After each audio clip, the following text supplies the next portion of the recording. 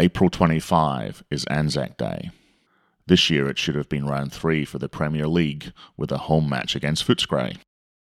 The club were working on some special activities to commemorate our servicemen and women, but of course that wasn't able to happen this year. Today though, we're proud to present a Camberwell member, an Australian commando, who served on 3 overseas deployments in areas including Afghanistan. Welcome to the Camberwell Hockey Podcast. Hamish Ridlin joins the hosting team to chat with Rich Callaghan. A proud serviceman, Rich was an intimidating goalkeeper with many premierships in the seconds and a State League One title in 2000. He also happens to have 2 Karate World Cup titles and is the 6th Dan Black Belt founder and chief instructor of Blackburn Karate Club here in Melbourne. A great listen this week. Here's Mish with Rich Callaghan. All right, I'd like to welcome Richie Callaghan to this week's edition of the Camberwell Hockey Club podcast. With Anzac Day just gone, I thought it would be good to talk to a member of the Camberwell Hockey Club with their experience of having serviced to Australia. Richie's been a Camberwell member for many years, as a player, coach, parent. Welcome to the show, Rich. Thanks for having me, Mish. Good to be on. So it was a week or so ago now, but how did you spend your Anzac Day this year? It was certainly a different one with lockdown, but it was still pretty special. We actually, Lou and my wife Lou and daughter Mia, we were out on the balcony, and Mia plays the trumpet, so she played the last post. So it was quite different, but it was still pretty special. And it was funny watching the neighbours' lights coming on, you know, as she started blasting away, woke a few of them up. So it was a good day, good fun. Oh, that's fantastic. Did you have the medals on? I didn't know. I considered it, and I went, no, I'm only going to be out in the balcony for a little bit, so I couldn't be bothered. And yeah, you mentioned it obviously this year a bit different, but sounds like almost a little more special in some ways. But how would you normally do an Anzac Day? Oh, so Anzac Day when I was serving, but they were always it was a massive sort of day. You know, you'd be down at the unit, you know, my army sort of depot down there at the crack of dawn, you know, or you know, a couple of hours beforehand. Especially if you're in one of the ceremonial parties and stuff like that. So it'd be a huge day, you know, good fun, but you'd have bacon and egg rolls down there. You'd be into your first beers at about 8 o'clock in the morning, and then into the city in a Young and Jackson's until about 8 or 9 at night. So it was always a good day. You know, once I got out and, you know, sort of being a bit older, I've been a bit more sensible now. Normally an Anzac Day would be, you know, go to a dawn service with Lou and Mia, and then go to breakfast somewhere and go home and watch the march on TV. So I've got a bit more sensible as I've got older. And so you're always pretty humble about your service. So can you just explain to the people who are listening, like what your role was and rank, and what sort of your army career consisted of? Yeah, so I joined the reserves in 2001. I actually had one of my mates from karate said, let's go down and join this commando unit down in Williamstown, you know, and they've got a fitness day or something like that. And I thought, okay, that sounds like a pretty good idea. So I rocked up down there. He was nowhere in sight, which was pretty funny. So I ended up. So he left you high and dry. He left me high and dry. Yeah, that's right. And I sort of did the fitness stuff, and they said, oh, yeah, that was good. You've done well.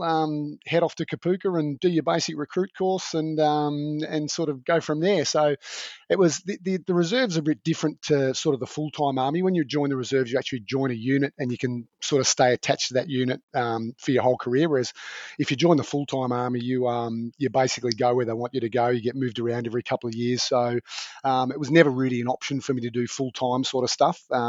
Part-time, you know, was the way to go because I could stay in Melbourne because I was sort of running the karate club and stuff like that as well. So look, yeah, just joined the Commandos, spent a couple of years getting qualified down there. And then once you were qualified, you know, you could put your hand up for jobs overseas and stuff like that. So I was lucky to go overseas and sort of deploy to Afghanistan a few times. And yeah, then sort of, you know, got out, and I think it was about 2014 when I sort of decided enough was enough, being a bit sort of longer in the tooth and a bit older. I went, well, probably time to sort of, you know, leave it to the young guys. And yeah, that was it. I didn't get any rank down there. I was lucky enough to stay a private my whole career, which was which was pretty good. They kept trying to push me up for promotion courses, but I liked the fact that I could have all the fun stuff without the responsibility. So I managed to be lucky and stay a private my whole career, which was good. So after private would be sergeant, would it? No, corporal. So you go first you're a private, then you go to a lance corporal, then a corporal, then a sergeant, then a warrant officer, which is sort of that's all the army ranks as a soldier. But yeah, I wasn't interested in any of that sort of stuff. Just do all the fun stuff. Yeah. Very good. Well, I mean, I must admit, I hadn't realised. I knew you were in the army for a while, but I didn't realise you were there for the best part of 13 years, was it? So that's yeah, time gets away, doesn't it? Time flies when you're having fun. They say that's right. Yeah. And so, like, I've known you for well over 25 years, and so some of the Camberwell listeners would know you pretty well, but others wouldn't because it is a pretty big club these days. So you started as a junior up the road, up from Matlock, and tell us your time. What got you to Camberwell? I was sort of, I went to Camberwell High School, so it was, just across Prospect Hill Road there. But I was a late starter to hockey. It was under 17, my first year, yeah, under 17 Bs, under Ronnie Yates, the late Ronnie Yates, playing with Dave Pratt and I think the Yule brothers, maybe Bowie was in there. A guy, Andrew Collier, I remember. I mean, it was a pretty rough and ready sort of team. Probably could have played footy instead of hockey. It was a bit of a laugh. Collier, one of the guys who played, he was I think he used to drive his parents' car there sometimes to games. That was under 17s, and we thought that it was a bit of a scary man. But yeah, that was my first year, and I just remember it being sort of a lot of fun, but just an introduction to hockey. The second year was under 17As, and that was probably a bit of a different sort of setup, but still a lot of fun. That was under Stewie Grimshaw, who was, he was a New Zealand international, and it was a very, very sort of different team. We had, I think Rosie was in the team, Marty Cash, and we managed to win it that year. So that was my second year of hockey, and I thought this is a pretty good fun thing. So and from there it was playing seniors as a junior, and then senior events and stuff like that. But yeah, I was a late sort of starter, but yeah, played footy and then sort of fell into hockey and loved every minute of it. Yeah. Always a goalkeeper? Yeah, always a goalkeeper. I was didn't want to run around on the field. I was sort of always attracted to the different sort of positions with sport. I never wanted the run of the mill sort of stuff. I like the idea of, putting the pads on and doing stuff that other people didn't do. And, when I found out you could run and slide tackle people, well, that was me in. That was for you. That was yep, for you. I mean, I certainly do remember a David McKinsley from Waverley running down the right wing and you shepherding the ball over the sideline, and he thought he might just give you a bit of a pushover, and he found himself over the fence pretty quickly, which I do remember fondly. That story just keeps going around. That's right. Good old Waverley, yep. You played with a lot of great keepers and through that time. You sort of, Duck was the keeper in the ones at that point, and Lockie Dreyer was obviously aspiring and pushing up through the ranks and a similar age to you. Tim Gibney as well, obviously, was still very involved there at the club. You obviously had some natural gifts that translated across from karate. Who had a shape on you in terms of keeping? I think probably all three of them did, the three guys you mentioned there. So Tim Gibney was probably the first guy that took a bit of interest. Like I still remember him, give me a few tips and pointers, when we sort of won that under 17A sort of grand final and stuff. And he'd sort of always been in the background, with a bit of advice and stuff. So Tim was probably the first guy to coach me in goalkeeping, I suppose. Not formal coaching, but just giving me, sort of the tips and sort of tricks of the trade and stuff like that. Duck, I used to love going down and watching. I remember as a junior, as a sort of under 17 or, aspiring junior to sort of play seniors, down on the old cinders down at Matlock there, him and his cricket pads, watching him run out and sort of slide people to the top of the circle and stuff. I mean, I thought, wow, this is awesome stuff. I want to be able to do that as well. And then, Lockie Dreyer, who sort of, came along a bit later. I mean, he was obviously down there and then went to Thames when with Camberwell's blessing, when he sort of couldn't get a game, with Duck being there. But he was a guy that I used to, when he came back, you'd watch him in awe, sort of the way he prepared himself, the way he sort of went about things. He, hated people scoring against him, whether it was training, whether it was playing. So, yeah, he was a sort of guy you really looked up to, and still to this day, he's still running around doing it at the highest level. So, you look at him and go, really, really lucky to have, played some hockey with him and stuff like that. So, yeah, probably all three of them have had an influence, which is which I think is the way to go. You look to people who have done it before you, and you take the best that they've got, and sort of move on from there. But yeah, all three have been a good influence, I think. Yeah, I think the 80s and 90s was a great time to be a keeper too. I mean, obviously the pads started getting a bit better in the 90s compared to the 80s, but there was no flicking then, and penalty corners, you'd run out at the top of the circle and slide, and you'd have those sort of, with the offside rule, you'd have this, the centre forward sneaking through, and it was those one-on-one battles at the top of the circle between the keeper and the forward who snuck through the defence. It was pretty entertaining stuff. Yeah, definitely. Always good fun to crunch a forward when they'd come in. So yeah, that was the battle, and it was always good. And so we crossed paths in the 90s, and in a very successful Pen A team, and it was. I was sort of coming through the juniors, but it was a great team. There was many Campbell names like the Trellope brothers and Jellies and Ridlands as older and younger siblings through there, and then there was a whole bunch of players that came through the the 80s and 90s, the golden era, with people like Dave Cash and Phil Pryor and Das and Mintz. And Mintz obviously took sort of the more sort of harder notes out of the Argus book and applied it to that team. But what was your memories of the team? I've had fond memories, but we had a lot of success, and it was a good team.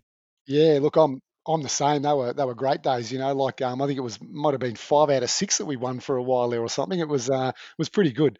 I just remember it being great fun times. We'd win the flag, and we'd go to to the G bung and stuff on the Saturday night, and that was just that was the way every year seemed to pan out. I don't think we've ever sort of expected it, but maybe we did a little bit. I don't think we took it for granted, but it was a successful team, and I think Camberwell still does that really well, where they have the older guys sort of in the team, and the young guys coming through, and the old ones sort of show the young ones the way and all that. And I think that's I do remember that. I remember guys like Das and Mintz, you mentioned, and Dougie Watson, always helping you out, always giving you advice, and these were guys that had a wealth of knowledge. So it was I think that's a really good system. I think we still do that really well today. But again, I like you, I remember them as fantastic days. Great fun stuff. Really awesome, and really lucky to be part of it, I think. Yeah. Well, it was always nice to have you in the team, particularly when we were at the G Bung, because obviously hockey was part of your thing, but it was always nice to have a 6-dan black belt karate World Cup champion in your team. So obviously karate was your main sport, so you sort of fit hockey around a lot of your karate at that point, and you'd fill in for the ones when required, but that was obviously dependent on when you went away yourself with stuff. So you're a 6-dan black belt rank, and you've run the Blackburn Karate Club for what, 30 years or 25 years? 35 now. It's been a while, so it's I ran it with another guy, or under a guy, sort of for a bit before that. But yeah, it's been 35 plus years, so it's been a long time. And been a humble. I mean, you're a very humble guy, and you represented Australia for a good while, and Victoria for even longer than that, and you've got 2 World Cup championships to your name. So I guess what drew you to karate? Oh, I think I believe in sort of the ability to look after myself. I think that was probably something that drew me to it. I'm certainly not someone who likes fighting, but I just think that's one of those things that it's a good skill to have, to be able to look after yourself. So that was probably the main reason to get into it. I played footy, like I said before, and maybe I got a bit sick of that, and got sick of all the fighting that sort of that footy was becoming, and go figure, I started doing karate. I thought I'd better learn how to fight properly. And when did it start? Like, obviously, it became not only just your sporting endeavour, but it also became your career. When did that sort of transpire for you? I was sort of in the late '80s. I was training at the Box Hill Karate Club. That was the guy I was training under, Kurt Klimgate. I sort of just fell into it. He didn't really enjoy teaching the kids, and one day he sort of came to me and said, do you want to take the kids on, a Friday and a Saturday? And I sort of went, oh yeah. I was working as a delivery driver at the time for a pool company, so I was sort of delivering pool chemicals, and I went, well, okay, this sounds like a better sort of gig. So that was sort of how I got into it, and it just sort of fell into it. And then sort of in the early '90s, I had a bit of a falling out with him, and sort of opened up my own place, and the rest, as they say, is history. And that was the place just on the roundabout? Yeah, it was. We were in a scout hall for about a year before that, just sort of trying to find a full-time place. And then, we sort of moved into the roundabout there. And then I think 1992, was when I opened that one up. So, yeah. back then we all knew sort of in the 80s and 90s you were known at Camberwell as the Grasshopper because you were a pretty lean, mean fighting machine. What was your fighting weight back? I used to compete under 70 kilos, which was pretty funny for me now. I was always about 72 kilos, and I'd sort of spend a couple of hours in the sauna to sort of get my weight down and do a bit of dieting. So yeah, but I'm well over 90 now, so they were long gone days.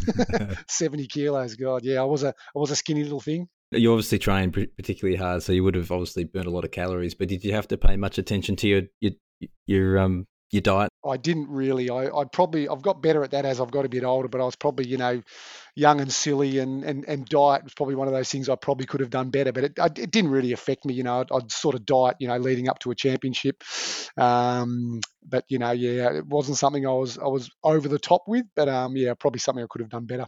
One of the things that we always noticed in the hockey field was your reflexes and how fast you were. What were sort of the characteristics as a fighter that sort of enabled you to reach the highest level of the sport and to win 2 World Cups?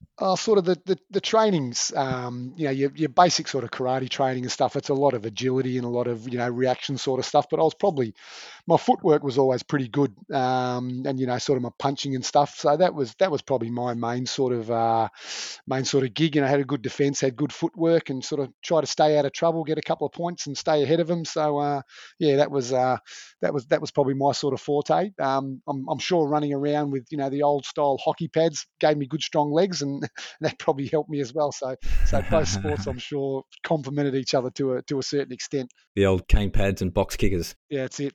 And so talk us through what a World Cup looks like. How long does the championship go for, and how many bouts would you take you through to? Was it sort of a knockout style? Yeah, it is. So it's all elimination. So you've got to keep winning to go through to each round. Like for my style, when we'd have a sort of a World Cup event, we'd have a 4-day training block leading up to it as well. So all the countries would turn up. We'd sort of train for 4 days, and that was pretty good. You'd see all the competition, and you'd suss a few guys out and stuff like that. And that'd normally be sort of Monday through to Thursday. Then the championship would be sort of Friday, Saturday, Sunday. So it'd be a 3-day event. You'd normally have kids things on the first day, individual events on the second day, and then on the Sunday you sort of have a half day, and they do all team events and open events and things like that. And depending on how many in your division, you might get sort of 6 or 7 fights. So yeah, and you might have a final in the evening, or you might just go straight through, when your event starts, straight through the finals. So there's different sort of setups, but you'd train hard for the week leading up to it, and then you'd sort of had a couple of days of watching things, and then 1 day of competing, and yeah, 6 or 7 fights. So not incredibly strenuous, but you'd have to be sort of on your toes for that whole time because it was elimination. You'd have to be sharp, right? And how long would a bout go for? So 3-minute bouts with a minute of extra time if it's tied up and stuff like that. I suppose during that week you just don't show your best stuff. Yeah, well, that was always the thing. Did you go, well, I'll show them everything, just try and scare them off, or I'll keep it in the bank so they don't know it. That was always the dilemma. What was your style? Did you keep your cards close to your chest, or you play cards up? No, I'd just go out. I'd try and I'd be my usual self, nice and relaxed. Just do what need to be done, and enjoy the training side of things, and then go out and fight my best. And lucky enough to sort of come away with it a couple of times. So yeah. Tell me this is true. There's this urban legend that you could have been a 3 times winner, but you were sort of disqualified in one of the finals for illegal contact. Any substance to that? Is there truth to that? We wouldn't want the truth to stand in the way of a good urban legend, but no, I won 2. I don't think I got disqualified in the third one. I got a silver one year. I got a couple of bronzes in open weight and stuff like that. So maybe that's where it came from. I think I like the other version where you illegal contact and got disqualified just as a sort of a bad guy. Woulda, coulda, shoulda. That's right. Yes. So, from a hockey perspective, then, we cue into sort of the 2000 premiership, and you're a very important cog to that because that was an Olympic year, and with Lockie away for the whole year, you played the whole season. And at that stage, you'd sort of stopped some of your karate competitive ones. And up until then, like we mentioned before, you'd often play in the ones when Lockie was away, but it was wholly and solely independent with your karate. So what was your memory of that year? Because a bit of a different take on your normal sporting life. Yeah, look, I think about that even after 20 years, it still brings a smile to my face. It was great fun stuff. I made a bit of a conscious decision. I knew Lockie was going to be away that year, and I knew that was probably my only chance to sort of play at the top level. So it really, I look back on it and I think it just panned out perfectly. So again, I think I'm incredibly lucky. it's I can still see the spectators, the Camberwell faithful, hanging off the fence at Donny, and just going absolutely feral. And I look back and I just, yeah, it's it. I look back and I just think I was very lucky. It makes me smile, and I just yeah, it was a great year. It's certainly up there in the highlight reel. There's been a long subculture of the back five in the ones men's team, and people like Tom Davies and stuff. But it's all started with you and some founding members of Ben Ryan Hugh and Jason Riley. And as a forward at the time, I was pretty jealous that we weren't included in this clique. But there was a bit of psychology to it. And what do you think you were trying to achieve with it? Actually, I think it started as the back three. It was me and Ben and Cam, and it was always about the back three, this, the back three that. Then it was the back three plus Lukey. Then it was the back three, the back How five. did Lukey get down there? Yeah, well, I think it was on corners he'd run out, so just to try and become a part of it. So yeah, everyone wanted to sort of hang with the cool kids.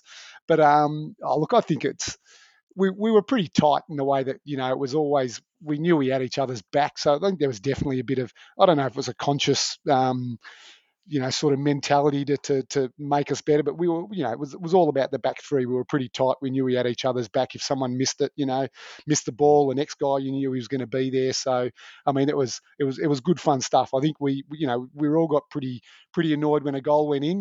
Whether it was Cam's fault, Ben's fault, or my fault. We all sort of took it together, and we were all sort of a bit hard nosed about trying to keep him out. So yeah, the back three, back five, whatever we want to call it, was pretty special. I think it's you see the game now. It's all about defensive units and stuff like that. I think it's a pretty important part. You can't win a team event on your own. You've got to work in your little groups and your little units. And yeah, it was good fun stuff.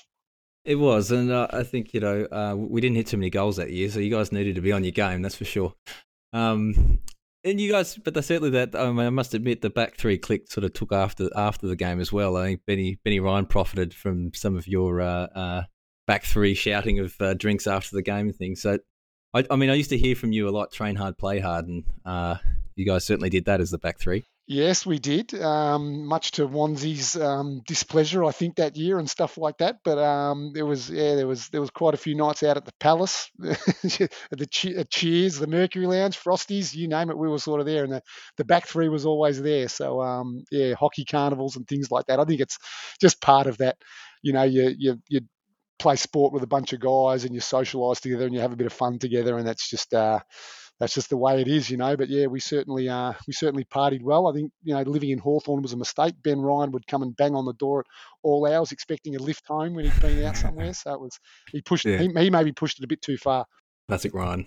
And so, like looking back, you've got quite a number of supporting achievements. How does it, given a team sport and a lot of your, obviously karate, there's a team aspect to it where you're on tour, but as you say, in terms of having to rely on others is less so. So looking back, how does that sporting achievement sit with you now after all the other things that you've achieved? Oh, look, I love it. I still tell the guys, whenever we sort of talk about stuff, even down the hockey club and that, I'll say, the 2000 premiership is right up there. Like you win an individual event, in karate and stuff, and it's great. You've won it off your own bat and all that sort of stuff. But then when you've been through some, a set of circumstances with a bunch of guys, the highs and the lows, and you sort of achieved that ultimate success together. I think that's fantastic. That still sits, I reckon I'd put that higher than an individual achievement. The euphoria that I felt after that, and we all sort of felt as a group. I mean, that's really what you play team sport for. And it's I don't even know if individual achievement really sort of can be as good as that.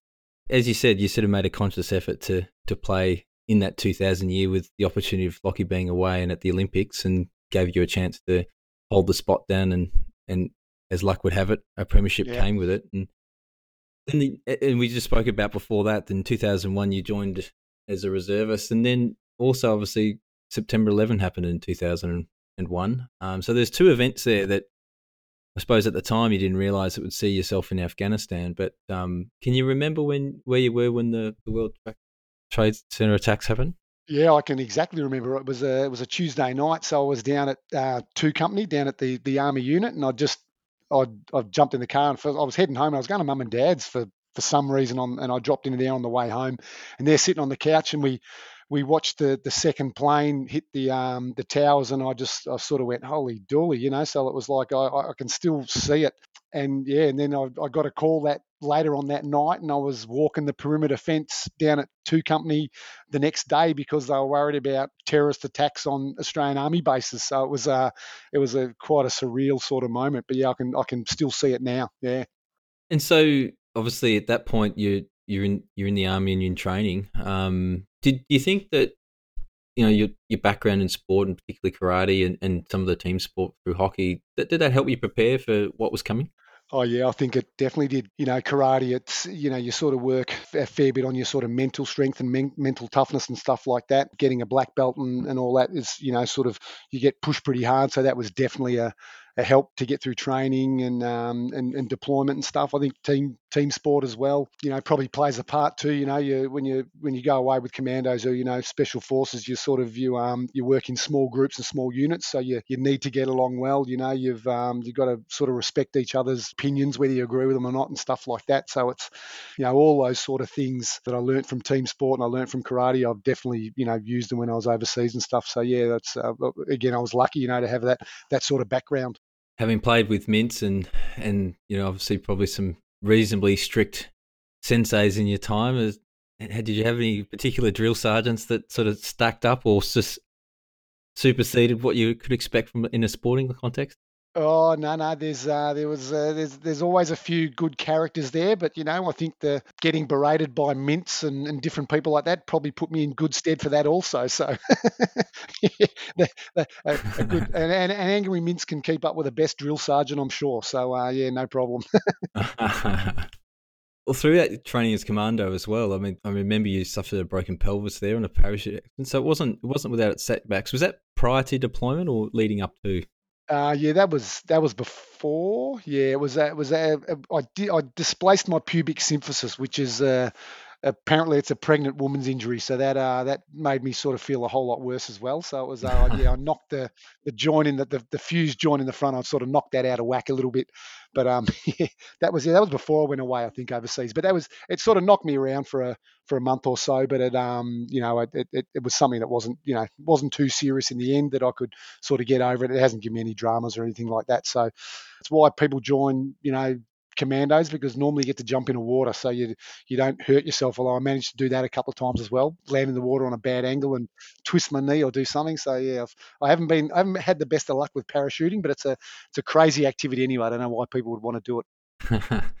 And so one thing we noticed too, obviously when you were going through the training, like we saw you less frequently than we did when you're playing hockey, but the grasshopper somewhat changed into a bit more bulk and a bit more hulk. What was sort of the training regimen that sort of the commandos led you down? Went from a grasshopper to a scarab beetle. Yeah, that's it. Big bulky thing.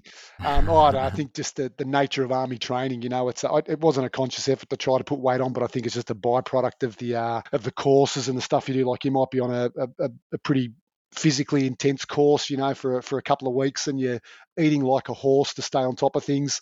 So it's just I think it's just naturally what's going to happen. Plus, when I was deployed overseas, you probably got 50 kilos on your back, 60 kilos on your back. So if you're weighing 70 kilos, you're going to struggle with that. It'll eventually break you down. So I think you just automatically bulk up just by carrying loads around all the time, and like I said, the training and the eating that you do, you manage to pack it on. I did weights for about 10 years and couldn't put on any weight to join the army, and that made the difference. Leading up to that, you've done a lot of training, as you mentioned before. You get to, is it you volunteer to get deployed at that stage as a reservist? Yeah, you put your hand up, so they won't send you away unless you actually they'll say, look, there's spots overseas, who wants to go, and you basically put your hand up. So yeah, they can't force you to go as a reservist, which again is different to the full-time guys. And for you, what was the attraction of obviously you've done the training? Was it putting the training to use, or what was your motivation to actually say go through with it? Oh, definitely. It's one of those things, it's like playing sport, or training for sport and never actually getting to do the game. It's, the army's no different. You spend all these years training, and you want to get overseas and sort of test yourself out and, put all those skills and stuff to the test. So it's, yeah, definitely that's the main sort of attraction. You want to get away and do it. And so you started in 2001. So how many years training did you spend before you sort of first deployment? I think it was 2000. I'd done some work in, deployed to Darwin was a bit of a job. I think that was 2008, and then it was 2010.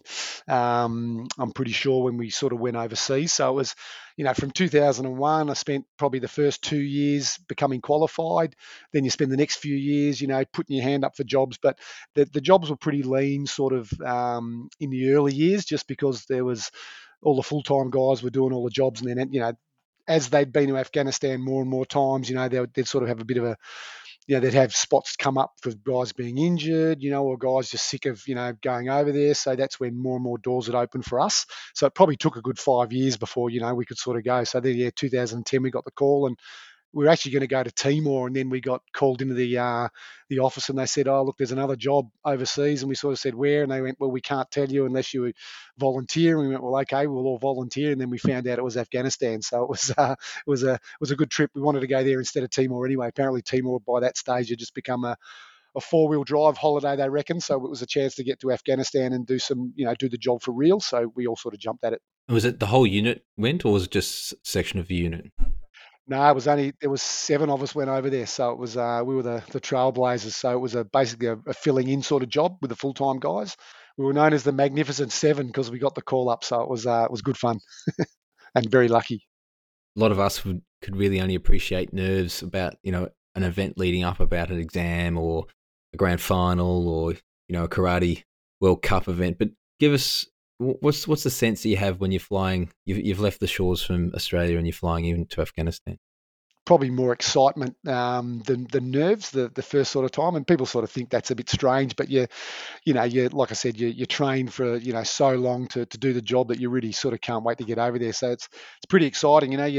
You get a diplomatic passport and you leave from there's a funny little terminal at Melbourne Airport where all the diplomats and stuff sort of go out of. So you leave from there. So you're thinking you're pretty special, when you sort of go out through there, and then you fly to you fly to Kuwait in a civvy plane, so it's nothing really sort of too different there. But then you jump in a Herc and sort of fly in a country, and as you cross into Afghan airspace, the pilot will tell you to put your body armor on and all that, and then you start sort of thinking, okay, now it's getting a bit real. But probably nerves not really, excitement sort of more than anything else. And then once you'd sort of been there a few times and made the trip, you just sort of couldn't wait to get over there and get into the job. The travel over there just became a bit of a pain. You wanted to be there as quick as you could, What sort of time of year you used to go there? I used to remember it was around the Christmas time that you were sort of often there. Yeah, I did a summer and a couple of winters. So yeah, the winter was interesting, pretty freezing cold, but yeah. And you were at altitude at that point? Yeah, you are. Yep. So at the base there in Tarin Kot, you're at I think it's about 3,000 meters or something like that. So you're fairly high. And the first time you go over, you go for a couple of runs around the airfield, and it wipes you out, because you're not used to it. And then sort of, as the more times you've been over and the longer you've spent in country, you get used to it, and you come back and you're as fit as a fiddle because you've been doing all that altitude training. But it's quite an extreme place. Yeah, the winter's crazy, the altitude's crazy. What sort of temperatures would you been faced with? Oh, we'd have minus 15 at night. Be out on the job somewhere up on a hill, and you'd be pretty cold. And then during the summertime, it's 50 degrees. Plus 50. So it certainly is a land of extremes. So and that turnaround is probably about 30 days. So you're probably 1 month you're at minus 15, and then a month later you're at 30 degrees during the day. So it's quite bizarre, quite extreme. And what would a typical day look like for you as you say, on a job? Each tour was sort of a little bit different, and no job or sort of no day is really a typical day. If you're on base, you'd either be on base or you'd be on the job. So on the job would be out patrolling or flying in helicopters, going to a target or something like that. So that would be the sort of that'd be the job, and you'd be sitting on a target watching it for a couple of days, or or running a medical clinic in a village. I mean, it could be a whole range of different things that you do. You might be out on the quad bikes patrolling, might spend out, a month out, outside the wire, they call it. So yeah, a broad sort of role of things.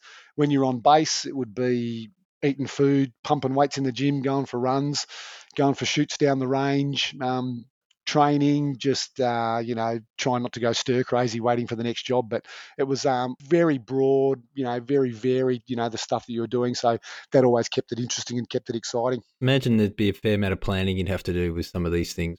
You can't obviously just go walk about in an area like that without she'll be right, mate. Give us an insight of what would go into sort of a pre-job planning.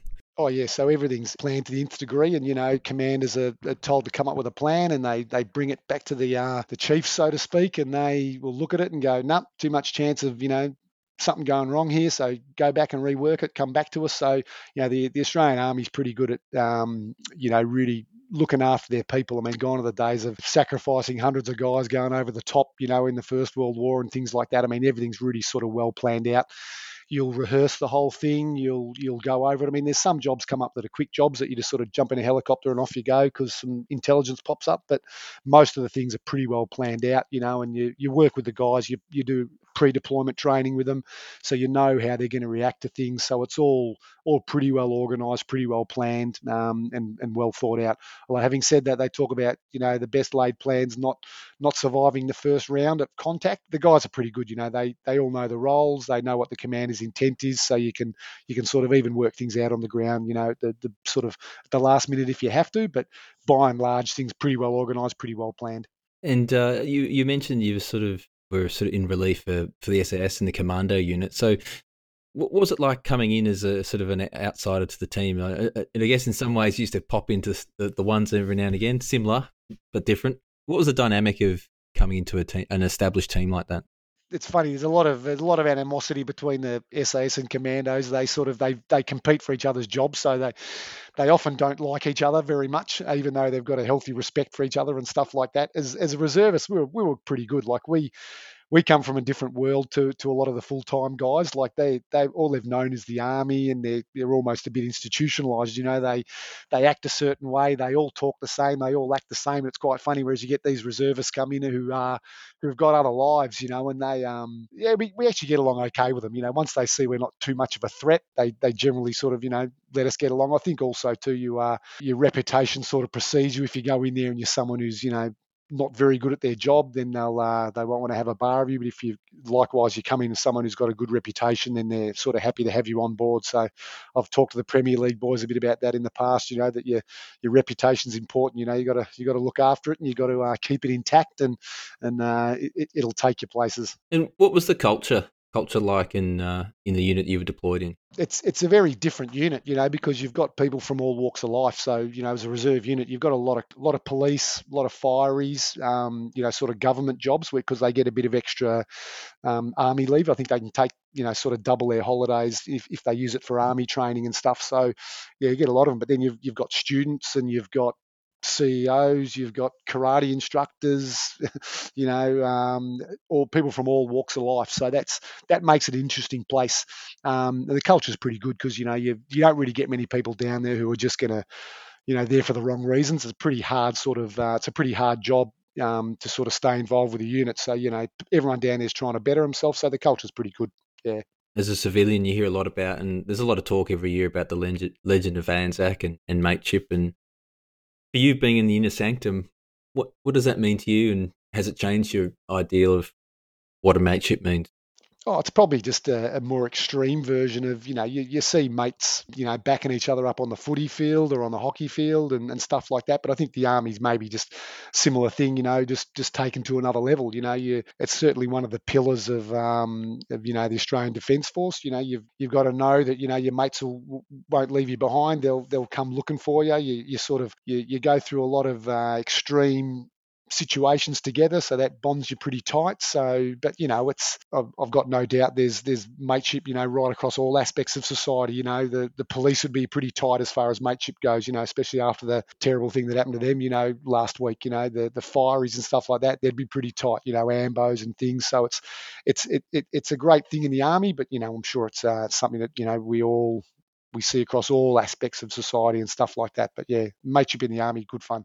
Did you form another back three whilst you're away? Did you have some characters that you get to know and come to rely on? Well, we were probably a back five because there was five in the team, so it was pretty. It was, yeah, pretty. We'd sort of hang out together, with the snipers would sort of all be hanging out and doing things together, and it was, yeah, pretty tight. A lot of the other guys would sort of look on a bit jealously as well. How come those guys are all hanging out, looking like they're getting along together? But that's small team units. That's what you have to do. You've got to get along with each other because you're living in each other's pockets for months on end. So you've got to be pretty close. So yeah, we probably formed a bit of a back five. And so, I mean, I'm always curious, and I think I've asked you this in the past, but how were you received on the ground by the locals and in Afghanistan? That's always an interesting one. It's the locals.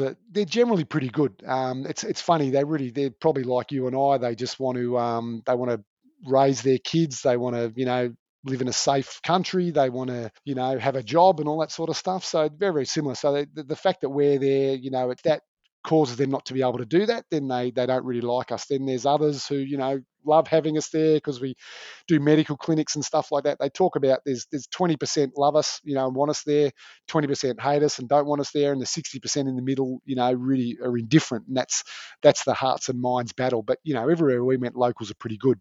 There's just that constant battle between the local villagers, and sort of the Taliban would come in and go, well, okay, if you look after the Australians, we're going to come back and take your kids away and all that sort of stuff. Whereas the Australians are in there, on the opposite side saying, well, look, give us some information and we'll look after you, and all this sort of stuff. So that's really they're a bit between a rock and a hard place, and that's sort of the hard thing over there, with the locals trying to do the right thing. But to your face, they're always good to you.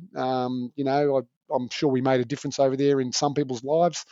But yeah, we're always well received wherever we went. When did you know for you that was your last tour would be your last? What was the moment where you thought, okay? Yeah, look, I decided that three was a good number. I didn't want to be one of those guys who just deployed once just to see what it was like. I thought three was a good sort of thing to show you were committed to the cause. Also, I had my sister passed away from cancer on my last deployment, my third deployment, and I came home for the funeral, and I sort of went, well, I looked at mum and I thought I can't go away again, and sort of have the chance of her losing another kid. So that was then a pretty easy decision. So I went back, finished my tour, and then came back and went, well, that's it. I won't deploy anymore. So yeah, that was I can still remember that, and that was definitely a conscious decision and a pretty easy one to make in the end.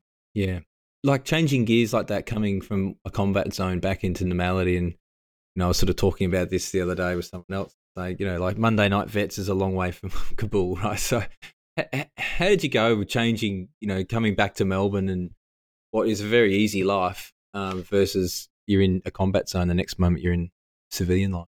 Yeah, look, I've probably found it pretty easy. Maybe it was all the karate trips and stuff I'd go away on. I'd go away and have a karate tour for a couple of weeks and come back and settle straight into work. Even when I was away in Afghanistan, I'd still be on the email, like the karate club was still running, so I'd be emailing people, and doing things. So I knew I had two lives. I had my army life, I had my karate life back at home, and I knew they were both sort of coexisting. So I don't think it was particularly hard. I'd finish my tour and I'd come back and I'd settle straight back into my karate life, and there was no problem.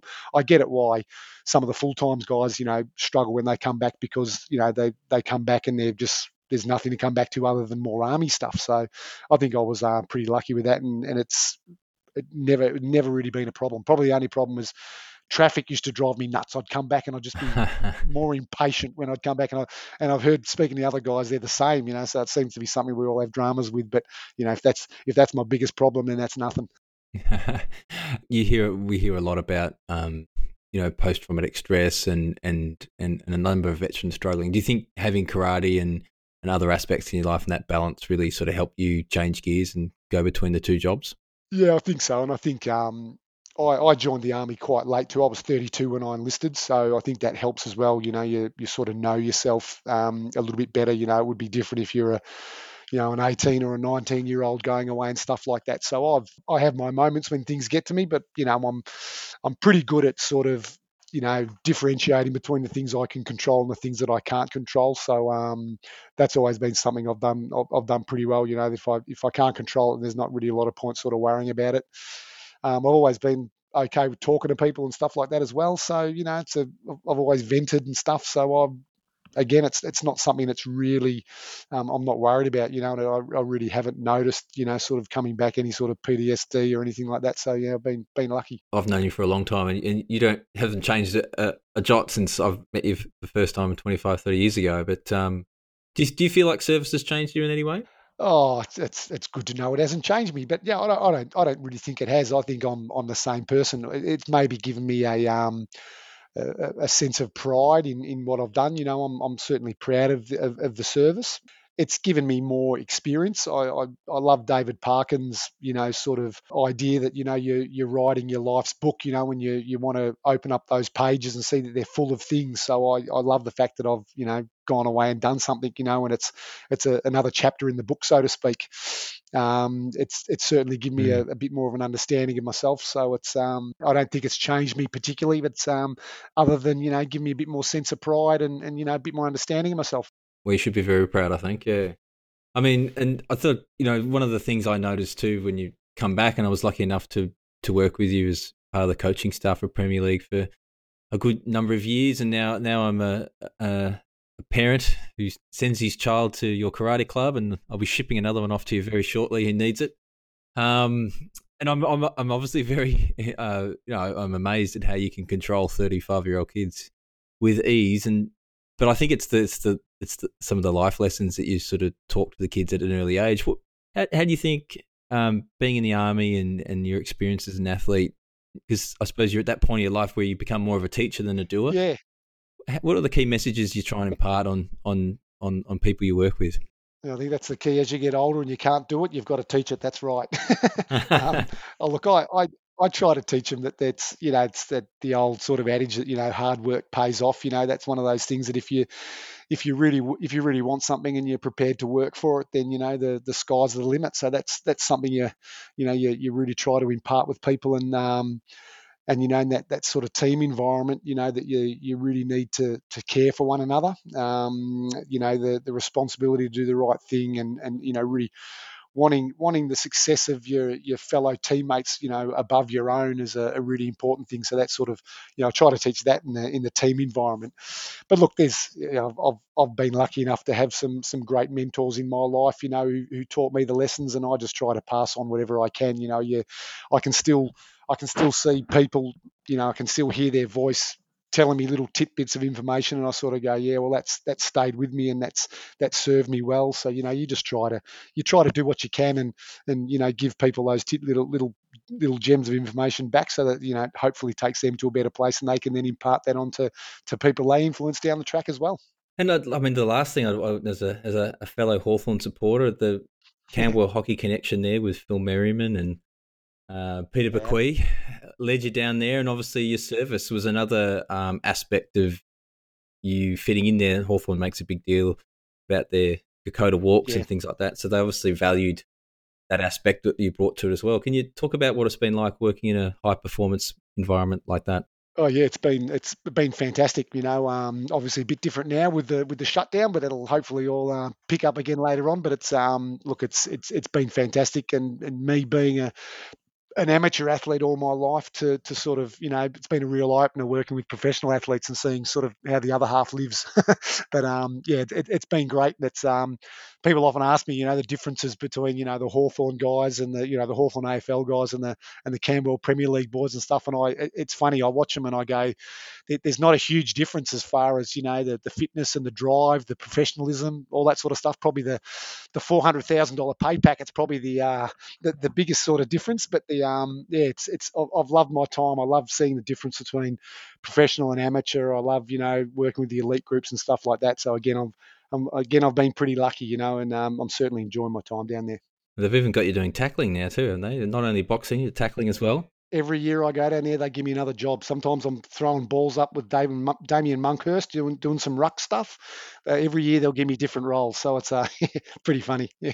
And it's Hodgie, wasn't it? Hodgie wanted a few little tips and tricks around how he could legitimately twist someone's arm. Yes, he has. I won't. Pull someone's finger in a certain angle. Yeah. We won't mention that. We won't mention and get him in trouble. But yeah, he was one who was always looking for a few unfair advantages that he could get. And last couple of questions. I mean, I've done a little bit of sparring with you, and just got punched and thought I had a good six pack until you punched me in the guts, and I keeled over. But who in the Hawks would best go with the gloves as a Hawthorn fan? Oh, I think at the moment it's Jarman Impey. He's pretty good actually. I've watched him, and I tell him all the time. I say, "You've done a bit of boxing, haven't you?" And he goes, "No, I haven't done it." But he's definitely done some boxing. He's pretty handy. His technique's really good, and he could step into the ring, I reckon. And Cyril, when he was down there, yeah, he goes really well. Cyril before he retired, he was pretty handy too. He was good fun. Yeah. Fantastic. Well, Rich, thank you very much for taking time out on a Sunday night and having a chat. Yeah, I think you should be very proud of your service of Australia, and it's been great listening and getting some insight. And normally with the Anzac Day, we would do something down at the hockey club, but not this year. But I thought it was appropriate we weave something like this into the podcast. So thanks very much for your time. That's awesome, mate. Thanks very much.